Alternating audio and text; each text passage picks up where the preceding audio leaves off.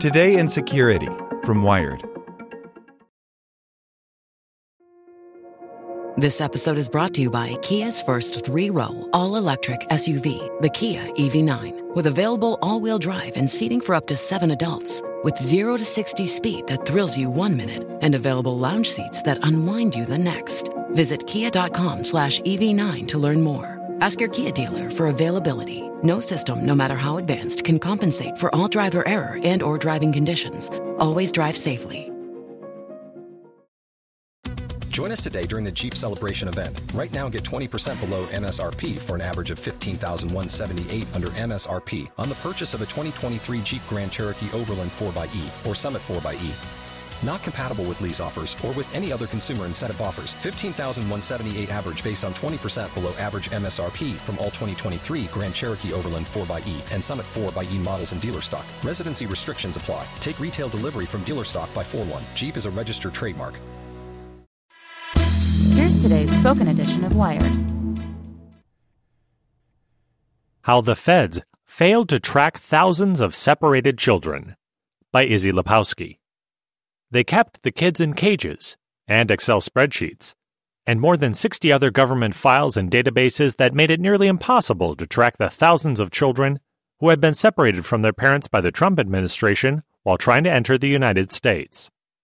This is according to a new report released Thursday by the Department of Health and Human Services Office of Inspector General, which finds that, since 2017, the Trump administration has separated thousands more children from their parents than it previously disclosed, and that it tracked these kids in ad hoc, disparate databases, including Excel spreadsheets and Microsoft SharePoint accounts, further complicating the already tortured process of figuring out where those children are today.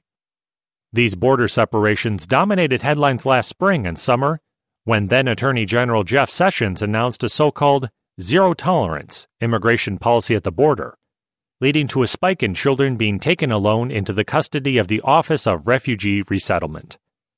At the time, some former HHS employees and legal minds worried that existing government technology was incapable of adequately keeping track of these kids and their parents. The Inspector General report not only suggests that those concerns were valid, it also finds that these separations have been going on for almost the entire duration of the Trump presidency, without sufficient technological processes in place to manage them. The total number and current status of all children separated from their parents by the Department of Homeland Security and referred to ORR's care is unknown, the report reads. It lists the lack of an existing integrated data system to track separated families as a central obstacle to reunification. The report was triggered in part by a court ruling last June as part of a class action lawsuit, Ms. L versus ICE, which ordered the government to identify and reunite children who had been separated from their parents by DHS and were in ORR's custody at that time.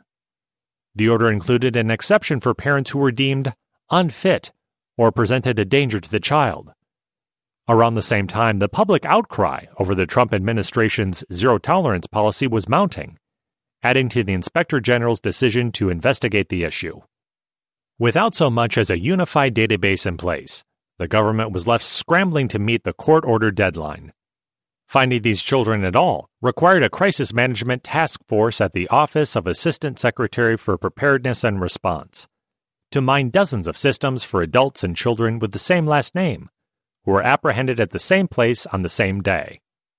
Government staffers manually reviewed the case files of the roughly 12,000 children in ORR's custody at the time of the court order, and relied on shelters to report any children they believed were separated and within their care.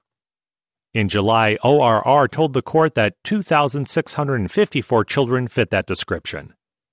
The OIG's report finds that even at that time, staffers believed another 50 to 100 children were, in fact, eligible, and decided not to include them in their count in order to meet the court deadline.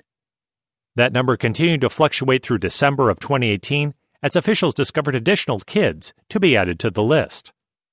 The number currently stands at 2,737. According to the report, 159 of those children remained in ORR custody as of last month. Of that group, 28 have parents who the office considers unfit or dangerous. Another 28 were determined not to have been separated from a parent, and 95 have parents who declined to be reunified. Reports have surfaced of parents saying they were coerced into giving up their rights to be reunified. Now ORR is working to reunify or discharge the 8 remaining children. But even these numbers don't tell the whole story. According to the report, ORR staffers started informally tracking separations in 2016, enough to notice a spike in the number of separated children being referred to them by DHS in the summer of 2017, nearly a year before the zero-tolerance policy was introduced. The percentage of unaccompanied minors who had been separated from their parents rose from 0.3% in 2016 to 3.7% in August of 2017. This runs counter to President Trump's claims that President Obama had the exact same policy. In addition, these children were, according to an email reviewed by the Inspector General, often very young and needed to be placed in specially licensed facilities, which sometimes resulted in a shortfall of available beds. And yet, the court in Ms. L versus ICE didn't require the government to count any of these children as qualifying for family reunification, the report says. That means that the estimated thousands of children who were sent to and released from ORR custody before the court case have gone unaccounted for in this national conversation. The report also notes there is no fixed legal definition for what constitutes separated children, making it too easy for kids to fall through the cracks. The report lays bare the glaring lack of administrative preparation that went into a sweeping policy change that would come to affect thousands of families. This haphazard system resulted in children who were eligible for reunification being identified some 5 months after the original court order. Stories have abounded over the last year of separated children suffering psychological trauma. Now it appears that the scope of the problem is even larger and has been going on for far longer than was previously known. ORR modified its case management system in July so that staff can now indicate whether a child was separated. But according to the report, it is not yet clear whether ORR's recent changes are sufficient to ensure consistent and accurate data about separated children. And the lack of detail and information received from DHS continues to pose challenges. In a letter responding to the report, Lynn Johnson, the Assistant Secretary of the Administration for Children and Families, said the agency generally agrees with OIG's findings regarding the number of children eligible for reunification under the court order. But Johnson pushes back against its assertions about the thousands of children who went largely uncounted prior to the court order, saying that ORR has no requirement to track those children. Even if ORR were to invest a substantial part of its limited resources in a count of prior DHS separations, the count would not fulfill any current operational needs or enable HHS to provide any form of relief to discharged children, Johnson writes. The United Nations High Commissioner on Human Rights has described the border separation policy as an unconscionable violation of the rights of children. Spin your passion into a business with Shopify and break sales records with the world's best converting checkout. Let's hear that one more time. The world's best converting checkout. Shopify's legendary checkout makes it easier for customers to shop on your website, across social media, and everywhere in between. Now that's music to your ears. Any way you spin it, you can be a smash hit with Shopify. Start your $1 a month trial today at shopify.com/records.